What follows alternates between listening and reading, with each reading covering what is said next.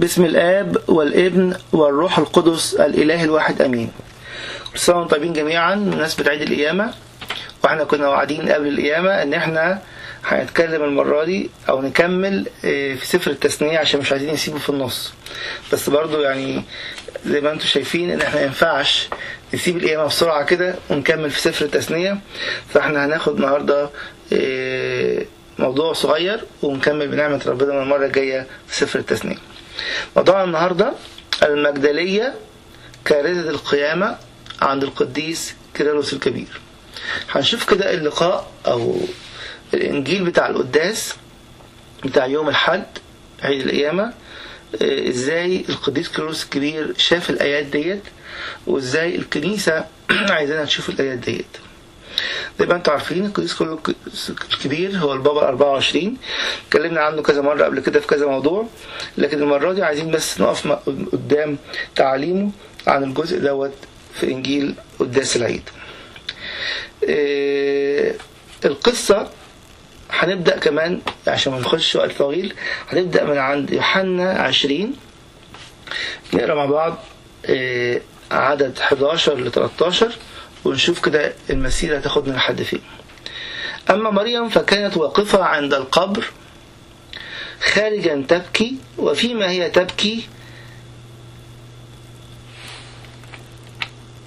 انحنت إلى القبر فنظرت ملكين بثياب بيض جالسين واحدا عند الرأس والآخر عند الرجلين حيث كان جسد يسوع موضوعا. فقال لها: يا امرأة لماذا تبكين؟ قالت لهما: إنهم أخذوا سيدي ولست أعلم أين وضعوه. في البداية القديس كيرلس الكبير عايز يشاور لنا على حاجة مهمة قوي. ساعات كتير أول واحد يحس أنه بيعمل حاجات بلا هدف، لكن عايز يقول لنا أن لما بعمل حاجة مع المسيح مفيش حاجة بلا هدف، مفيش حاجة بلا أجر أو مكافأة. المجدلية ديت صحيت باكرا جدا والظلام الباقي زي ما الكتاب بيقول، وجريت عند القبر بسبب الحب اللي في قلبها. تعالوا نسمع كده أول تعليق عند القديس كيرلس وتشجيعه لكل واحد فينا: إن كنت هتعمل حاجة للمسيح حتى إن كانت دمعة توبة الله لا ينساها. يقول لنا إيه؟ نلاحظ أن الدموع التي تسكب لأجل المسيح، وهنا نقول تاني مش الناس اللي بتعيط عمال على بطال، الدموع التي تسكب من أجل المسيح ممكن تكون تسكب من أجل المسيح في شخص معين، في إنسان بعيد عن الله، في إنسان محتاج توبة، في إنسان محتاج حاجة معينة، لا تضيع بدون مكافأة. احنا لسه مع كلمات القديس كيرلس الكبير: ولا يمضي وقت طويل قبل أن تثمر محبتنا للمسيح ثمرتها، فإن نعمته ومكافأته الغنية ستحيط بنا تماما في طريق الألم. حتى لو ماشيين مع يسوع المسيح في طريق الألم والدموع بتنسكب، بس احنا ماشيين فين؟ في طريق يسوع المسيح، ودموعنا من أجل يسوع المسيح، أجل ناس في الخدمة تعبانين، من أجل ناس في الخدمة بعيدة عن المسيح، من أجل ناس في اللي حوالينا محتاجين يعرفوا المسيح. أهم حاجة إن احنا في طريق المسيح اللي هو طريق الألم، عشان الناس برضو اللي بتجزع من فكرة الألم يقول لنا كده طريق المسيح هو طريق الألم، وفي نفس الوقت يقول لنا كده تسكب لأجل المسيح. طيب حصل إيه مع المجدلية لما هي قدمت اللي حيلتها في الوقت دوت من أجل المسيح، اللي هم الدموع والقيام باكرا؟ المسيح الملكين كلموها وقالوا لها: لماذا تبكين؟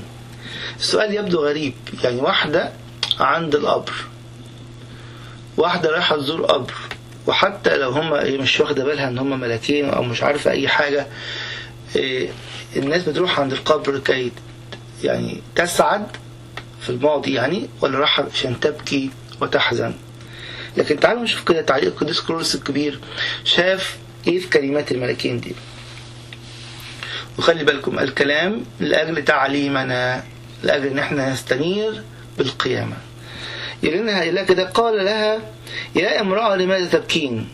وهما لم يكونا يسألان عن سبب بكائها.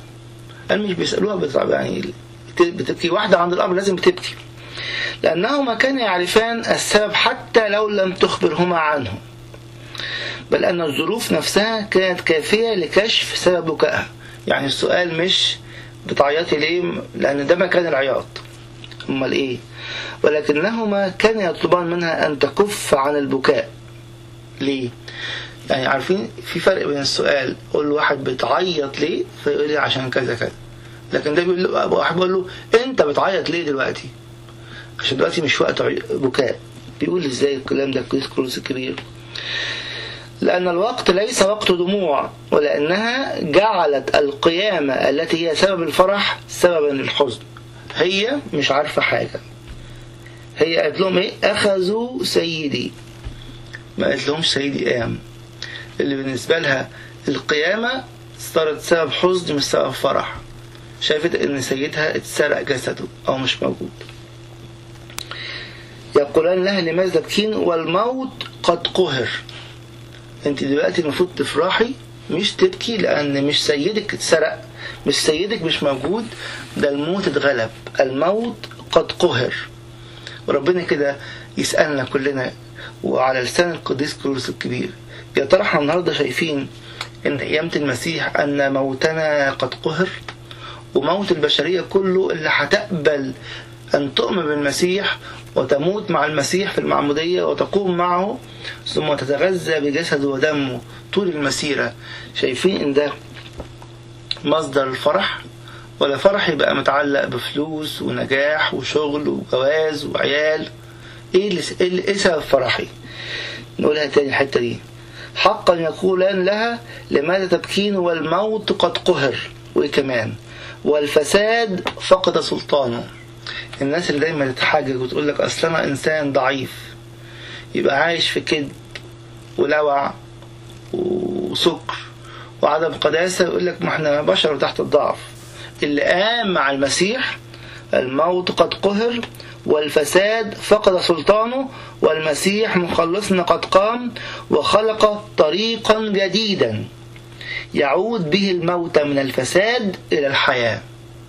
كنت النهاردة أنا لسه مستبيح الفساد وبقول أصل احنا بشر، في بشر ما قاموش مع المسيح وفي ناس تانيين قاموا مع المسيح الفساد ما بقاش موجود. زي ما قلنا بطرس الرسول في الرسالة التانية إن لما الناس دول خدوا شركة الطبيعة الإلهية بقوا إيه؟ هاربين من الفساد الذي في العالم. القديس كرولوس بيحط قدامنا حق وبيقول لي أنت عايش حق القيامة ولا عمال تقول أنا عيدت العيد في الكنيسة ورحت مش عارف فين يوم العيد؟ لكن بيقول لي إن كنت قمت الموت قد قهر، الفساد فقد سلطانه، والمسيح مخلصنا قد قام وخلق طريقا جديدا يعود به الموت من الفساد إلى الحياة. ونرجع القديس كرولوس يعلق على موقف مريم المجدلية، يقول لها لماذا تخطئين في اختيار الوقت يا امرأة؟ ولماذا أنت مثقلة هكذا بآلام مريرة بينما الأحداث نفسها تدعوك إلى الفرح؟ لأنه بالحقيقة ينبغي أن تفرحي وتبتهجي. لماذا إذا تبكين إذ أنك هذه الدموع تقللين من الكرامة اللائقة بحدث مفرح كهذا؟ عايز يقول إيه؟ ما تلخبطوش الأمور على بعضها. نسمع كتير إن حتى بعض الناس يبقى عندها مثلا ظروف وفاة يقول لك مش هروح الكنيسة، ده عيد القيامة يا فلان أو يا فلانة، يقول لك لا أصل احنا حزانة. يقولوا ما ينفعش، ما فيش فرح يعلو على فرح القيامة، فيش حزن يغلب فرح القيامة. لماذا تخطئين في اختيار الوقت يا امرأة؟ لأن هذا الوقت هو وقت إيه؟ فرح، ينبغي أن تفرحي وتبتهجي. طب تعالوا نسأل نفسنا كده عشان ما يبقاش الكلام على مريم المجدلية، الكلام عليا وعليك وعليك وعلى كل واحد فينا. يا ترى النهاردة أنا عايش بأنهي قلب؟ بقلب النفس الفرحانة بقيامة المسيح، ولا بقلب تانية، ولا بأنهي نوع من القلوب؟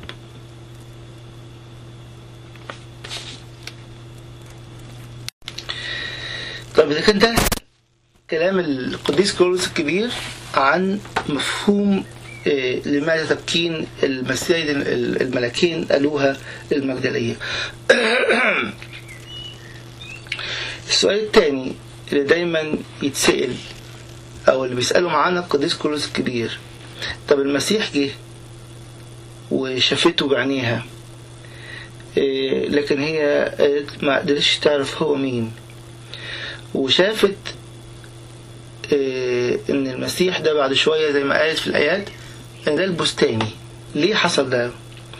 يقول لنا كده ان في حاجة مهمة قوي، انه الحوار اللي دار بينها الاول وبين الملكين، وعايز يثبت لنا ليه هما ملكين وليه الكلام اللي هي بتقوله ما يخش العقل.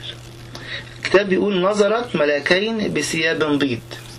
طيب كويس، يقول لنا كده ظهر الملكان جالسين، واحدا عند الرأس والآخر عند الرجلين، حيث كان جسد يسوع موضوعا، وكأنهما بهذا يوضحان للمرأة التي ظنت أن الرب قد أخذ بعيدا أنه ليس هناك من يستطيع أن يأخذ الجسد المقدس، بينما الملائكة تقوم بالحراسة والقوات المقدسة تحيط بهيكل الله اللي هو جسد المسيح يعني، لأن كل هؤلاء يعرفون ربهم.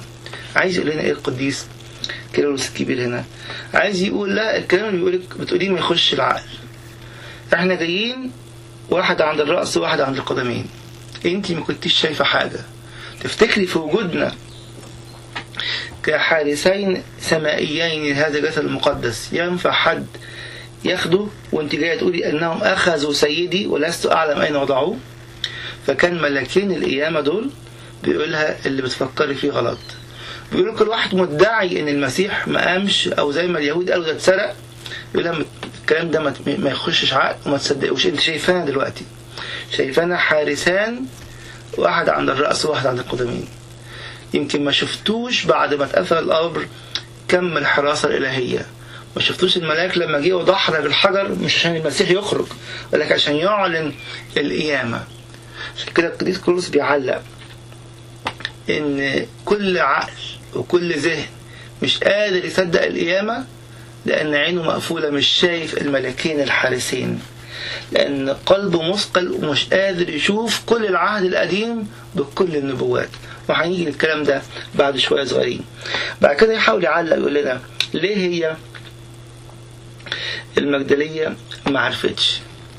القديس كيرلس الكبير شايف ان المجدلية إنسانة بسيطة قديسة تبعت المسيح، خدمت المسيح، لكنها لم تكن زي ما احنا عارفين ان هي كانت ست عليها أرواح، 7 أرواح شريرة والمسيح شفاها، فما لحقتش تقرأ في الكتب كفاية. سمعت تعليم المسيح وزي بقية التلاميذ ما قدرتش تفهم الرسالة كلها. يقول لنا كده سير الأحداث نفسه عندما يقارن بما يترجونه بحسب الكتاب المقدس كان كافيا لأن يعطي التلاميذ القديسين معرفة مناسبة. يعني ليه التلاميذ كانوا بيقروا الكتب، وليه التلاميذ لما المسيح ظهر لهم بطريقة مختلفة، وليه المجدلية أول واحدة تشوف هناك. التلاميذ قريوا الكتب قبل المسيح، قريوا الكتب مع المسيح وصاروا مع المسيح. يقول كده لما هو قاعد يكلمهم على الكتب زي مثلا ما حصل مع تلميذي عمواس، وزي ما حصل كذا مرة لما دخل عليهم، يقول ايه؟ ولد فيهم ثقة خالية من أي شك، لأنهم رجعوا إلى البيت وهم واثقين في الكتب المقدسة، وكان سيعتبر هذا أمرا غير ضروري لأولئك الذين ترسخ إيمانهم هكذا بثبات أن ينالوا تعليما من فم الملائكة القديسين. عايز يقول كده أن التلاميذ ما كانوش محتاجين يسمعوا كلام من الملاك، ولكن كانوا مستنين يسمعوا من المسيح نفسه أن ده تتمت الكتب. أصل اللي هيروحوا يكرزوا بأن الكتب المقدسة دي تمت الأقوال والآباء والأنبياء في شخص ربنا يسوع المسيح. طب وبعدين المجدلية مختلفة عنهم؟ ولكن هذا الأمر كان ضروريا جدا لمريم المجدلية التي لم تكن تعرف الكتب المقدسة الإلهية، ولم يكن هناك وسيلة أخرى يمكنها بها أن تدرك سر القيامة العميق.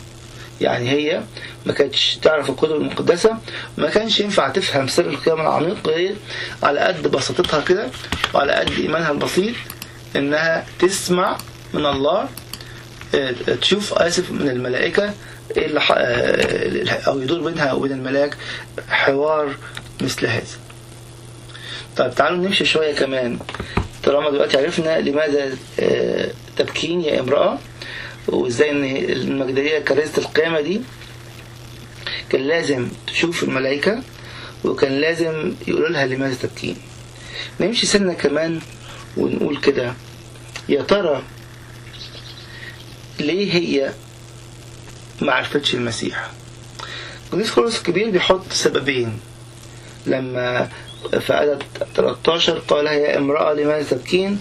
قالت لهما إنهم أخذوا سيدي ولست أعلم. ولما قالت هذا التفتت فنظرت يسوع واقفا ولم تعلم أنه يسوع. ليه ما عرفتش أنه يسوع؟ يقول لنا كده إنها ما عرفتش أنه هو يسوع لحاجة من اتنين. السبب في عدم معرفتها إما لأن المسيح مخلصنا أخفى بقوته الإلهية نفسه عنها، يعني هو حب أن هي ما تعرفوش دلوقتي، ولم يسمح لها أن تتعرف عليه بسهولة، وهيقول لنا بعد شوية ليه. السبب الثاني أن يكون الوقت قد كان باكرا جدا في الصباح، فلم تستطيع أن تميز بسهولة ما هو أمام عينيها، فالظلام الباقي منعها من ذلك، فلم تكتشف ملامح الشخص. وزي ما بعض الآباء التانيين غير القديس كورنثوس الكبير قالوا إن من شدة الدموع إنها كمان كانت مش قادرة تشوف اللي قدامها، وإن هي مش قادرة تعي. نرجع السؤال الشخصي لينا دلوقتي، يا ترى النهاردة أنا شايف يسوع بوضوح؟ يقول لنا الكتاب في رسالة يوحنا برضو يقول إيه؟ لأننا سنراه كما هو، لأننا سنكون مثله، لأننا سنراه كما هو. كما هو فين؟ كما هو في كلمة الله المعلنة المشروحة بآباء الكنيسة المعاشة في القديسين. عايز يقول لي كده، عايز تشوف يسوع صح وعينك ما تبقاش مزغللة، وعينك ما تبقاش لسه في ضلمة والظلام باقي، اعمل ايه؟ افتح كلمة الله، افتح وشوف نور الكلمة، افتح وخلي الكلمة تدخل في داخلك. زي ما حد كان بيشارك امبارح بكلمات القديس يوحنا ذبيح الفم، بيقول لهم انا بكلمكم عن الصلاة كتير، طب وبعدين؟ يقول لهم ما تزهقوش، انا هقول تاني وتاني، ويديهم مثل بسيط قوي. يقول لهم زي ما الواحد بيجيب حته قماش ويصبغها، لو صبغها مرة واحدة ممكن الصبغة دي تطلع، لكن بيقول لما نصبغها مرات ومرات ومرات يحصل ايه؟ لا نستطيع ان نلفظها بسهولة، تفضل بقى الوان دي ثابتة فيها.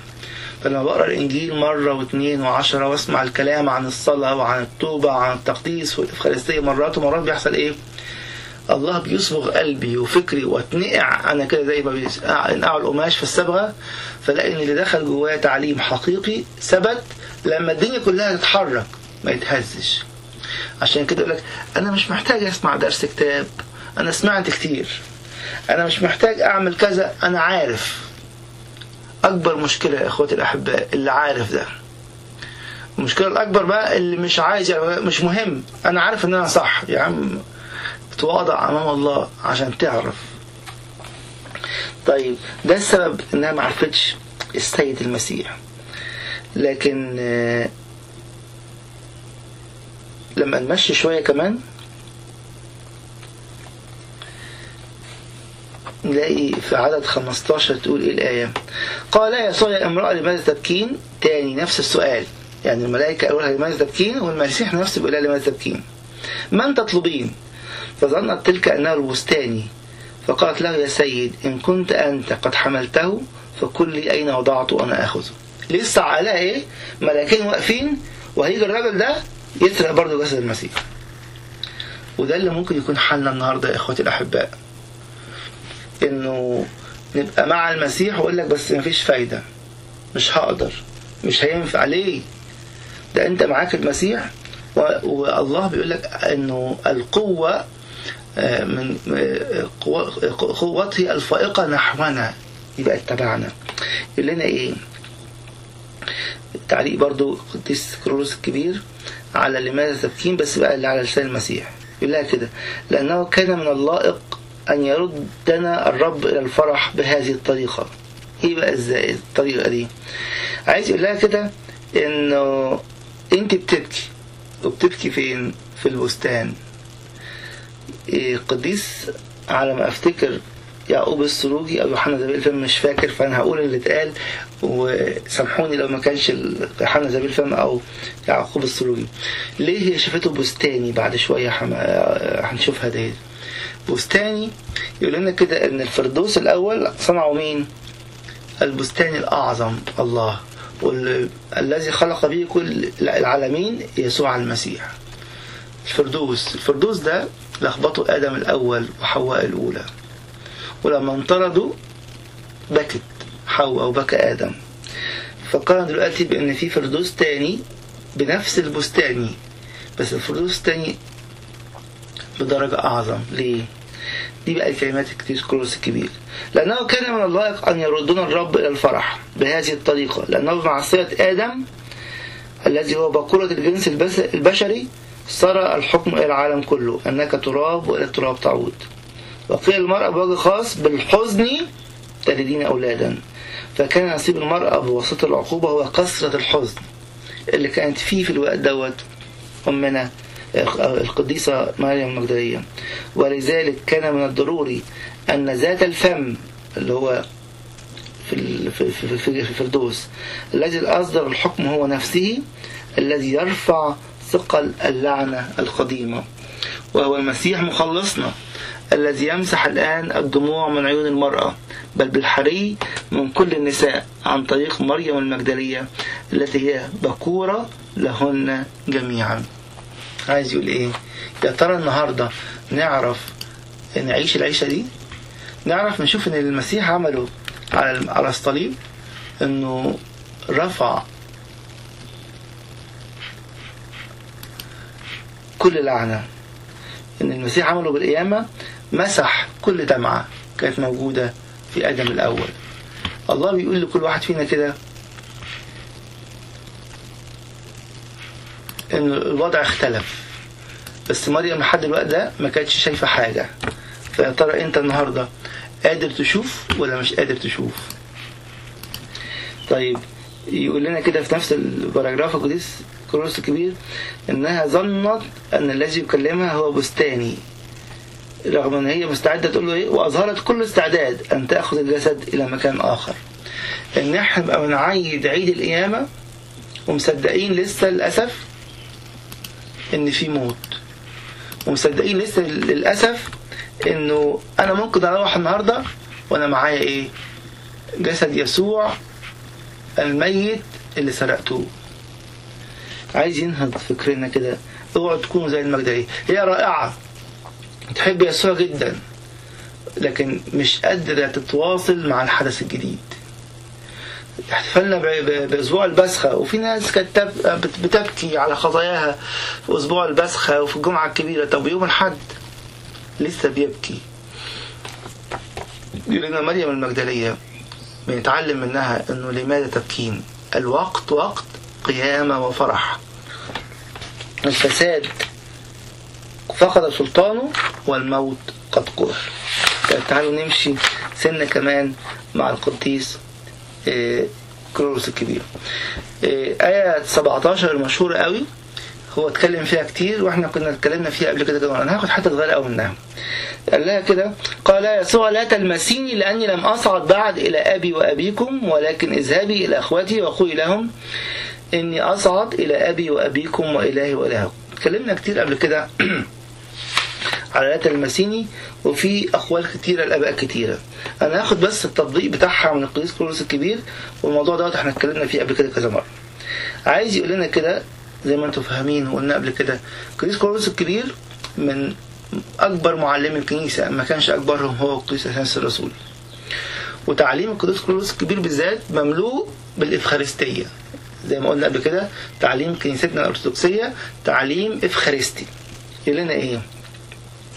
هو شايف إنه قال لها ما تلمسنيش لأني لم أصعد، فمحتاجين الأول إن هو شايف إن الصعود هيرسل الروح القدس. تعالوا نشوف بقى هو بيقول إيه. من هنا فإن هذا المثال ينطبق على الكنائس، يعني بيقول لنا اللي حصل ده ينطبق على كل واحد فينا. فإننا نمنع الذين آمنوا بألوهية المسيح واعترفوا بالإيمان، دول أمنوا واعترفوا، أي الذين أصبحوا موعوظين نمنحهم من الاقتراب من المائدة المقدسة لأنهم لم ينالوا غنى الروح القدس بعد. فإن الروح لا يسكن في الذين لم يقبلوا المعمودية. الناس اللي بتستسهل وتقول لك ما كل واحد والإيمان في القلب، ده تعليم الكنيسة في القرون الأولى اللي ما بيتغيرش. ولكن حينما يصيرون شركاء الروح القدس فلا يوجد ما يمنعهم من لمس المسيح مخلصنا اللي هو التلامس في الإفخارستية. لذلك أيضا فكل الذين يرغبون في الاشتراك في الإفخارستية المقدسة يقول لهم خدام الأسرار الإلهية القدسات للقديسين. يعني القدسات للقديسين دي مش كلمة وخلاص، لا، دول الناس دول تقدسوا بالروح القدس، وبذلك يعلمونهم أن الاشتراك في القدسات هو المكافأة التي يحصل عليها الذين تقدسوا بالروح القدس. ده كلمات تاني القديس كيرلس الكبير بيقول اللي احنا بنقوله ده بنطبقه كل يوم في الكنيسة. ما عندناش واحد موعوظ ومؤمن ومصدق وكل حاجة ومش متعمد وينفع يتناول. مش لأن احنا وحشين، مش لأن الكنيسة قاسية على الناس، مش الكنيسة بتضيق على الناس، لأن ده تعليم المسيح، تعليم الرسل، تعليم آباء الكنيسة. طب تعالوا نمشي خطوة كمان. ايه بقى حكاية أبي وأبيكم وإلهي وإلهكم؟ القديس كيرلس دايما يربط الآيات بخلاصنا وحياتنا اليومية. يعني مش بيقول كلام عشان يبقى بيقول كلام لاهوتي، لا، كلام لاهوتي يطبق زي ما قلنا قبل كده مرات ومرات. اللاهوت اللي ما يتعش وما يطبقش يبقى غلط، يبقى احنا مش فاهمينه غلط، هو أصلا بدعة أو هرطقة من أي إنسان تاني، لكنها ليست أصيلة في تعليم الكنيسة. طيب تعالوا نبص عليها كده بشويش ونشوف ايه اللي حاصل.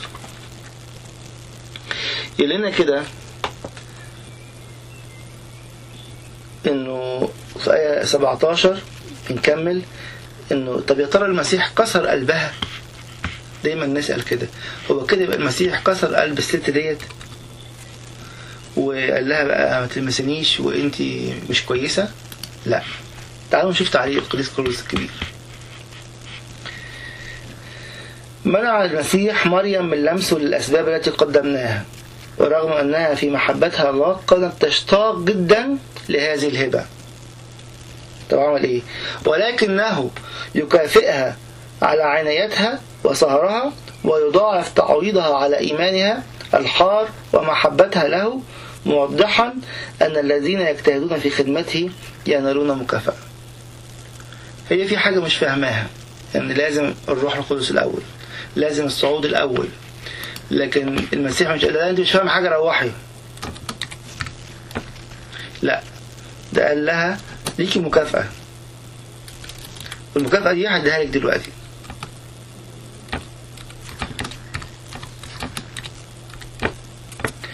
طيب ايه هي؟ يقول لنا كده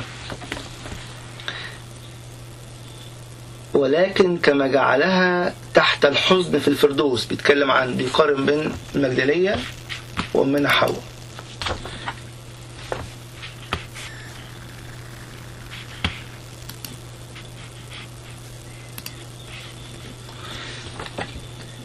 عندما أصغت إلى صوت الحية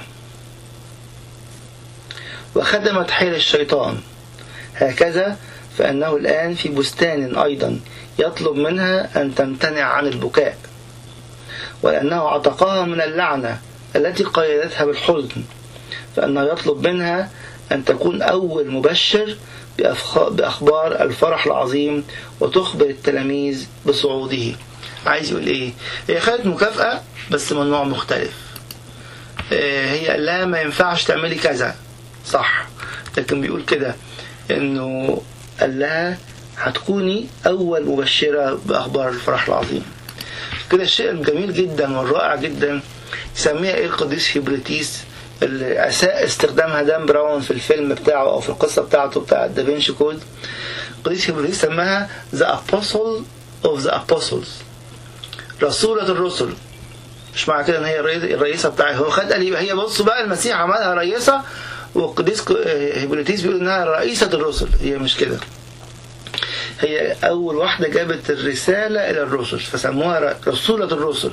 مش معنى كده إن هي الرئيسة عليهم ولا أعلى منهم ولا واخدة درجة كهنوتية والكنيسة خدتها منها على الإطلاق. طب وبعدين يقول لنا كده: فالمخلص أعطى لمريم كرامة ومجدا وشهرة دائمة بأن منحها القيام بواجب البشارة لإخوته، حاملة لهم الأخبار السارة التي يقول فيها: إني أصعد إلى أبي وأبيكم وإلى إلهي وإلهكم. بيميز بين الاثنين القديس كيرلس الكبير، إنه هي ما تلمسنيش، لكن خدت كرامة عشان تروح تعمل إيه؟ تقول إخوة المسيح، لكن هي مش رئيسة على الرسل. كان بيقول دان براون. يبقى حكاية أبي وأبيكم وإلهي وإلهكم، ودي أجمل ما نشارك بيه النهاردة مع بعض من كلمات القديس كيرلس الكبير. يقول لنا إيه؟ لنتأمل كيف أن كلمة الله الابن الوحيد جاء بيننا. حاجة تانية من اللي دايما أقول لكم إن دي واضحة قوي في تعليم آباء كنيستنا. عمره ما يتكلم على القيامة وينسى الميلاد، عمره ما يتكلم على القيامة وينسى الصليب، عمره ما يتكلم على القيامة وينسى معمودية المسيح. الكنيسة في كل يوم تقدم حياة يسوع كاملة. أن كلمة الله الابن الوحيد جاء بيننا، يعني تجسد، لكي نصير نحن مثله. طب يعني مثله بقى ازاي؟ يعني بالطبيعة؟ لا، اتعلمنا قبل كده الكلمة دي. كل ما هو يسوع المسيح الابن هو بالطبيعة، كل ما لنا هو بإيه؟ بالنعمة من خلال التبني. ده هيشرحه لنا قديس كيرلس في الحتة دي. بقدر ما تحتمل طبيعتنا أن تبلغ إلى هذا المستوى من جهة خلقتنا الجديدة بالنعمة. يعني كلنا مدعوين لدعوة البنوة لله، لكن بالنعمة. قد ايه بقى؟ كل واحد على قد ما يقدر ياخد، عشان مفيش واحد يقول لك ايه انا جبت الاخر. قالنا عليه بولس الرسول ان احنا باصين عشان نعمل ايه؟ لنصل الى ملء قامة المسيح. فكل واحد بياخد على قد ما يقدر، وعشان ما حدش يقول لك انا خلصت خلاص، بيقول لك لا، ده انت قدامك كتير قوي عشان قدامك ملء قامة المسيح. لأنه وضع نفسه، يبقى هو إيه؟ هو بيحكي لنا على الصليب، لكي يرفع ما هو وضيع أصلا إلى مقامه العالي الخاص به. يبقى الابن يجيب لنا خد جسد زينا عشان يخلينا مثله، مش بالطبيعة ولكن بالنعمة من خلال التبني. احنا كنا تحت قوي، لأنه وضع نفسه، نزل من السماء الأرض لكي يرفع ما هو وضيع أصلا إلى مقامه العالي الخاص به. ولبس صورة عبد، لسه بيتكلم على التجسد، رغم أنه بالطبيعة هو الرب وابن الله، لكي يرفع ذلك الذي كان مستعبدا بالطبيعة إلى كرامة البنوة. أنا كنت عبد، رفعني لكرامة البنوة، جعلا إياه على شبهه الذاتي وعلى صورته. كيف وبأي معنى؟ إنه عندما صار واحدا منا كإنسان لكي يجعلنا نحن أيضا نصير مثله. عايز يقول اللي حصل ده كله عشان يقول أبي وأبيكم، بس بيقول هو أبوه بالطبيعة، أبونا إحنا بالتبني.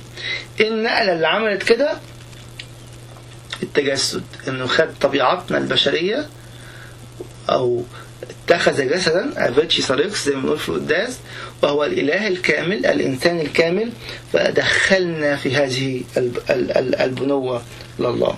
يقول لنا إيه؟ وجعل الله الآب هو الأب المشترك لنا وله، بس برضو تاني هنا بالطبيعة وهنا إيه؟ بالنعمة من خلال التبني. ولأنه جعل البشرية خاصة به باتخاذ شكلنا لنفسه. يعني هو خد الله الآب أبوه بالطبيعة، خد بشرية زي بتاعتنا، ودي عمل بإيه؟ فنقلنا احنا بقى، فأنه يدعو إلهنا إلها له بقوله إلهي، رغم أنه ابنه بالطبيعة، وذلك لكي نرتفع نحن إلى كرامته الفائقة العظمة بمشابهتنا له. وهو عايز يقول لنا في الآخر القديس كيرلس، ده مش كلامي، ده بولس الرسول قاله وأنا بشرحه في غلاطية 4:6. يقول لنا إيه؟ فنحن لسنا أبناء الله بالطبيعة، بل هو الابن الذي يصرخ في قلوبنا بروحي يا أبا الآب. طب إزاي ده؟ من خلال الشركة. هو خد شكلنا وبشريتنا وصار عبد زينا، وحدنا بيه، فبقى هو بالتبني والتوحد اللي خدناه في المسيح ده بقينا ايه؟ نصرخ ونقول له يا أبا الآب، يعني يا أبانا الآب. يا ريت الناس ما تستصعبش الكلام، لكن هي كده، الله أخذ جسدا وشبهنا في كل شيء ما خلى الخطيئة وحدها، وحدنا به فصار ما له هو لنا، بس ما له بالطبيعة لنا إيه؟ بالتبني من خلال النعم. طيب دي على أبي وأبيكم. يرجع يزود لنا حتة في إيه؟ على حكاية إلهي وإله. يجيب الناس اللي يقول لك يعني أنتوا بقى ما تدخلوش الكلام ده، ما يخشش دماغتنا. ليه يا فلان؟ يقول لك ما هو بيقول إلهي، أنتوا إزاي بتعملوه إنسان وهو بيقول إلهي؟ الناس إيه؟ مش فاهمة صح. طب تعالوا نشوف إزاي. يقول لنا كده: لذلك لا تعصر عندما تسمعه يدعو الله إلها له بقوله إلهي. ما تتلخبطش زي اللي مش فاهمين حاجة. ليه؟ بل بالحري تأمل كلماته بروح مستعدة للتعلم وتأمل معانيها الحقيقية بانتباه. فهو يقول أن الله أبوه وأنه إلهنا أيضا، وكلا القولين صحيح. إزاي؟ لأنه إله هذا الكون هو بالحق أب المسيح، ولكنه ليس أبانا بالطبيعة اللي قلنا من شوية، بل بالحري هو إلهنا لأنه خلقنا وربنا الذي له كل السيادة. ولكن الابن إذ وحد نفسه بنا بتجسده فإنه منح لطبيعتنا الكرامة التي له وحده، ودعا ذاك الذي ولده أي الله الآب أبا مشتركا لنا وله. من جهة الأخرى فهو باتخاذ شكلنا فإنه يقبل في نفسه ما يختص بطبيعتنا. أنا بقول له إيه؟ بقول له يا إلهي. بقول أن هو خد شكلنا، فهو باتخاذ شكلنا فإنه يقبل في نفسه ما يختص بطبيعتنا، فهو يدعو أباه إلهي. عايز يقول لنا كده ما تتلخبطوش زي اللي عايزين يلخبطوكوا. المسيح بأخذه طبيعتنا بيقول له إلهي، وبطبيعته الإلهية هو أبوه. بس دي إيه؟ الأبوة دي بالطبيعة. لما قال إلهي دي لأنه شابهنا في بشرياتنا، لنا استنيروا. يقول لنا طيب بس خلي بالكم، هيجي ناس تاني ويقول لكم ويجوا يلخبطوكوا تاني. يقول لنا بصوا بقى، دي آخر مرة أقولها لكم. ليه؟ عشان في ناس هتيجي تعترض تاني بنفس الشيء. يقول لنا إيه؟ أما من يريد أن بجهل أن يعترض على هذا القول. يعني لسه هتيجي ناس بجهل تعترض على هذا القول: أبي وأبيكم وإلهي ولكم. ولا يقبل أن يقول المخلص عن الله الآب أنه إلهه، فهو بهذا الانحراف في الفهم يطعن في خطة فدائنا ذاتها. ليه؟ لأنه بينكر ناسوت المسيح. ده اعتراض بجهل. ده واحد مش فاهم الفداء ورافض الفداء وما عندوش فداء أساس. أولا من أن يقدم الشكر الواجب لله صانع الخيرات لنا فإنه يحتقره ويعترض بغباوة على الطريقة التي أظهر بها محبته لنا. يقول لك إزاي يعني ربنا يبقى إنسان؟ إزاي يعني ربنا يخش الحمام ويأكل ويشرب وينام والكلام ده كله؟ ده إنسان إيه؟ يطعن في خطة فدائنا ذاتها، أو في خطة فدائه هو الشخصية. عشان كده القديس كورولوس الكبير والقديس أثناسيوس لما قالوا لهم أنتوا ليه بتحاربوا من أجل الإيمان؟ وليه مش سايبين الأمور يعني ما يقول كل واحد يقول حاجة اللي هو عايزها؟ قالوا كده: نحن ندافع عن خلاصنا، مش بندافع عن مبادئ ولا أفكار، ولا لو الكلام ده غلط أنا ماليش خلاص. عشان كده هنا بيأكد تاني إن دوت يطعن في خطة فدائنا ذاتها. طيب نمشي شوية كمان عشان طولت عليكم شوية المرة دي، ونشوف كده هل المسيح فعلا قام بجسد حقيقي؟ والناس تبدأ تسأل، يقول لك لا ده جسد تاني خالص، يعني اللي مات بيه ما قامش بيه. هنا بقى كلام القديس كورولوس قوي جدا. يقول لك طب ازاي يخش يقوم بنفس الجسد ويخش والابواب مغلقة على التلاميذ يوم الأحد بالليل؟ يشرح لنا بالتفصيل وببساطة، بس عايز يقول لنا حاجة مهمة قوي هقولها في البداية عشان نلقطها واحنا بنقرأ كلام القديس كورولوس الكبير.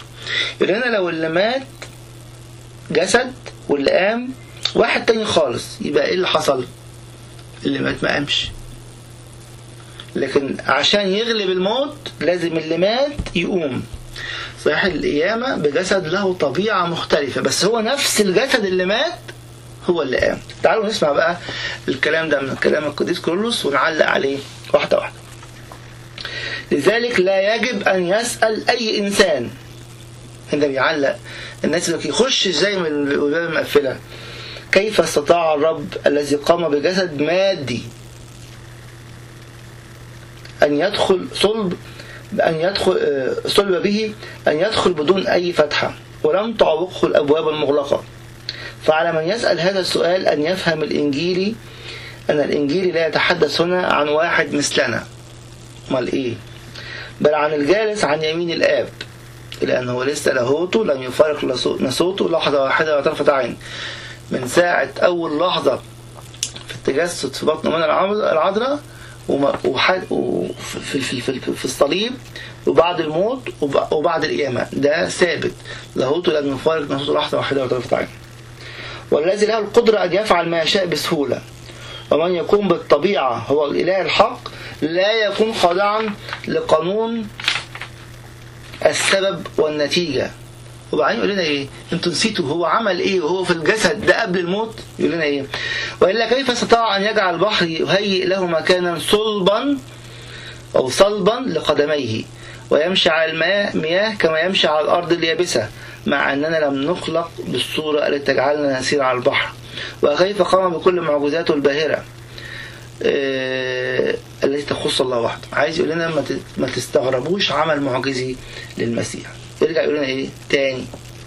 خلي بالكم واصحوا وما تنسوش: لا تتبعوا آراء بعض الناس الذين بسبب غباوة قلوبهم ضلوا عن الحق، وتخيلوا بسبب هذه المعجزة أن المسيح قام بدون جسده البشري، وأنه انفصل تماما عن الهيكل الذي اتخذه لنفسه واتحد به. ما ينفعش، يقول دي غباوة في القلب.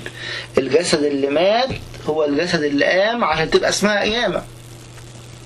يرجع تاني ويقول لنا: لأن من هو الذي يقوم سوى ذاك الذي سقط، ومن يمكن أن يعاد الحياة إلا إذا الذي انحنى تحت الموت؟ وكيف نتوقع نحن أن نقوم ثانية لو لم يكن المسيح قد قام هيكله وجعل نفسه من أجلنا باكورة الراقدين والبكر من بين الأموات؟ أو كيف يلبس هذا المائت عدم الموت زي ما يقول بولس الرسول في كورنثوس الأولى 15:53. يبقى عايز يقول لنا الجسد اللي مات هو الجسد اللي قام. الجسد اللي مات هو اللي قام، لكن واخد طبيعة جديدة، وما زال لاهوته لم يفارق ناسوته، يقدر يخش الأبواب مغلقة زي ما مشي قبل الصليب على المية، وزي ما سكن البحر وعمل كل المعجزات زي ما سمعنا من القديس كله. عشان كده بيقول لهم ايه؟ بل كونوا حكماء. طب نعمل ايه؟ يقول لهم: وأضيفوا هذه المعجزة إلى أعمال المسيح الخارقة التي عملها. إذن ما تفهموش المسيح زي ما الناس بتقول، افهموه زي ما استعلن في كلمة الله، وزي ما الكنيسة شرحت لنا هذا الكلام. وبيقول لنا كده إن الفعل ده أثبت لنا إيه؟